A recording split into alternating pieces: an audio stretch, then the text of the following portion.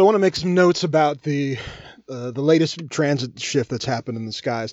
That's Jupiter's ingress into Capricorn. That means Jupiter just moved into Capricorn recently. I want to talk about this in the context of abundance, which is a pretty big New Age topic. And I think for this, it's helpful to see astrology as something that's not necessarily concerned with abundance. When I looked for graphics for my website lately, the amount of space age, New Age, multicolor, rainbow graphics that seemed to permeate the astrology lexicon was dismaying. It seems to me that it's very off base for what astrology actually is. Astrology is much more concerned with reality than it is with New Age mysticism, which is odd. Of course, it's not reality the same way that like driving a taxi cab is reality for most people. But the point of astrology is to describe the reality rather than describe some kind of escape from the reality. Although, of course, with Neptune being part of the chart, escape is definitely part of it. And in a lot of New Age circles, abundance is kind of a much touted term. And it's very important, but most people, I think, who focus on abundance are people who tend not to have the abundance, and they kind of are using that as a way to fight against their lack of abundance by just, no, think of abundance. And that's, there's utility to that for sure, but I think it's, for many people, it's fairly ineffective. And I think focusing on abundance only in the context of astrology is definitely not helpful.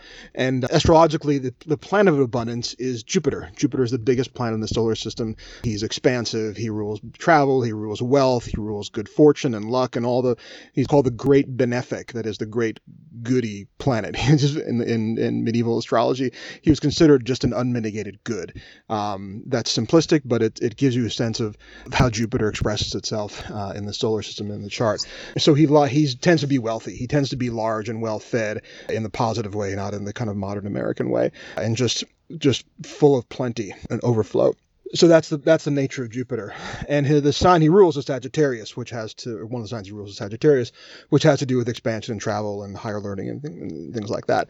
But lately he's moved into Capricorn, and Capricorn is the sign of scarcity, of limitation, of making do with what's there, what's available, and not dreaming big and being very reality bound. So Jupiter is actually considered to be in his fall, which is his most negative position in Capricorn, because it's basically the opposite of what he likes to express. He likes to express boundless optimism and boundless possibility and endless dreams and visions and so forth. And in Capricorn, Capricorn's sort of the old man who's seen it all, who's not impressed by big dreams and big ideas because he's seen most of them go to rot, and he's very cynical and so forth. And so Jupiter tends to feel very constrained in Capricorn. So when you look at what's happening right now, the past year, Jupiter was in Sagittarius, which it's kind of awkward, but it happens a lot of the times that planets, as they transit through the skies, spend a particular season or a month or a year or so in their strongest sign and then move right after that into their weakest sign. That happens with Mars and Venus very frequently. And when Jupiter moves from Sagittarius, his natural placement into Capricorn, it can feel a little bit punishing, almost cruel, the kind of past year of a sense of exuberance and possibility and growth and, possibly just really good and easy fortune and so forth. And then when Jupiter moves into Capricorn, a lot of that tends to kind of contract and get fairly limited fairly quickly. It's funny, I wrote about 12 years ago, the last time Jupiter went into Capricorn, and it was to a day pretty much that the big financial meltdown happened in 2008, I want to say. And at that point, Jupiter and Pluto almost at the same time both moved from Sagittarius to Capricorn. And I wrote an article about it's time to sell your stocks. Don't look out because the market's going to drop out. And then somehow it got erased from my computer. I was never able to kind of earn the bragging rights of predicting the stock market crash that I feel I deserve, but that's Jupiter and Capricorn, no luck. Anyway, we're having a similar experience right now, only on a bit of a smaller scale because Pluto's been in Capricorn that whole time, so it's not as much of a novel experience. But this is abundance being limited, and that's something we don't like to think about so much as if you're a New Ager type, but as an astrologer, it's very helpful to say, okay, there's a time to be expansive and abundant and take big risk, and where the wind is at our backs and so forth. But there's a time when Jupiter really is compromised, and he can still function, but he has to function in a sort of circumscribed way. And being cognizant of that helps us make better decisions in that context. Does it mean that we shouldn't dream, we shouldn't do anything, we shouldn't have any bigger goals, and so forth? No, it doesn't, of course. But it's very similar to saying, look, if it's raining outside You don't necessarily want to take out your suede and, your shorts. You might want to like wear a raincoat and some galoshes, if you're going outside. It's just having a sense of what's actually happening so that you're not fighting the transit and saying, no, I'm going to be abundant anyway, and it's snowing, but I'm still going to go out in flip-flops and a tank top. And, I believe in abundance, and I believe in joy and sunny days, and I'm not going to get stuck by negativity or lack or whatever. And it's a nice thought, but it's from this point of view, it's foolish. There's a time when it's snowing and it's cold and your body wasn't built for that. Yes, if you're a Zen monk and you can live outdoors in the snow, if you spend 20 years meditating to be impervious to cold, knock yourselves out. Take the flip-flops and the tank top and, go surfing in the snow or whatever you want to do. But for most people, it's really good to kind of know what the quote weather conditions are astrologically so you can work within them and work with them as well.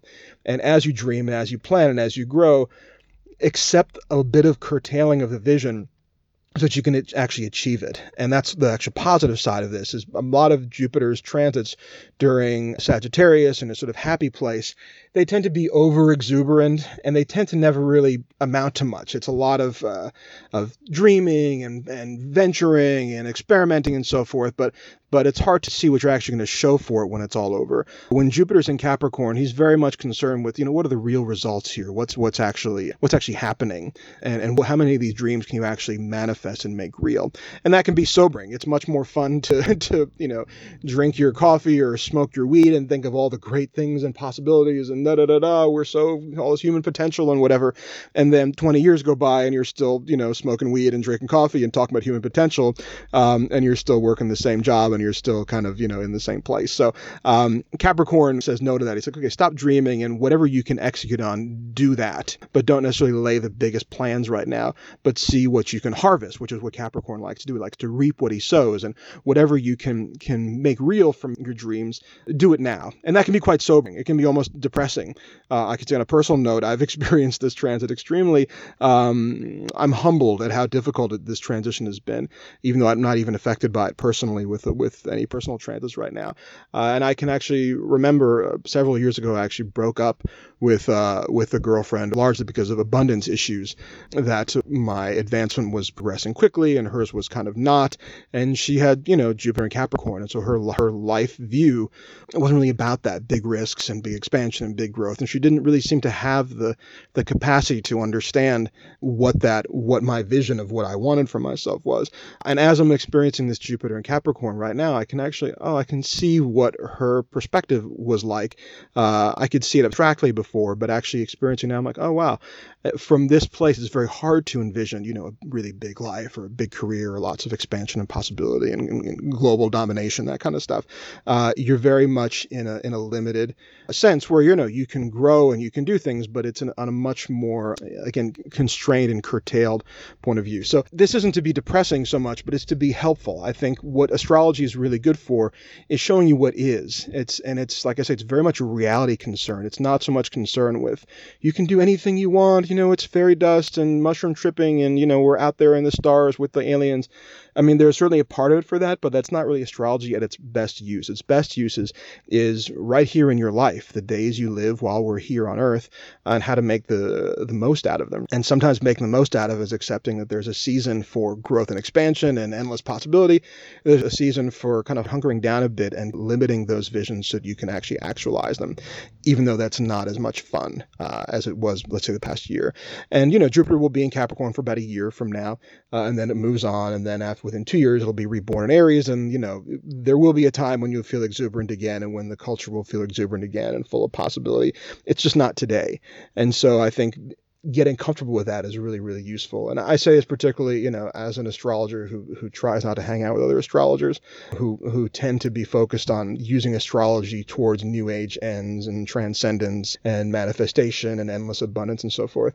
I'm all for those things, but I don't think astrology is the best tool to get to them. Astrology is here to describe the seasons and the quality of your experience and guide you and how to best make use of whether it's raining, snowing, limiting, or growing and so forth, and really to help guide you through the seasons of your life. And there are endless seasons of your life, micro seasons, macro seasons, and so forth.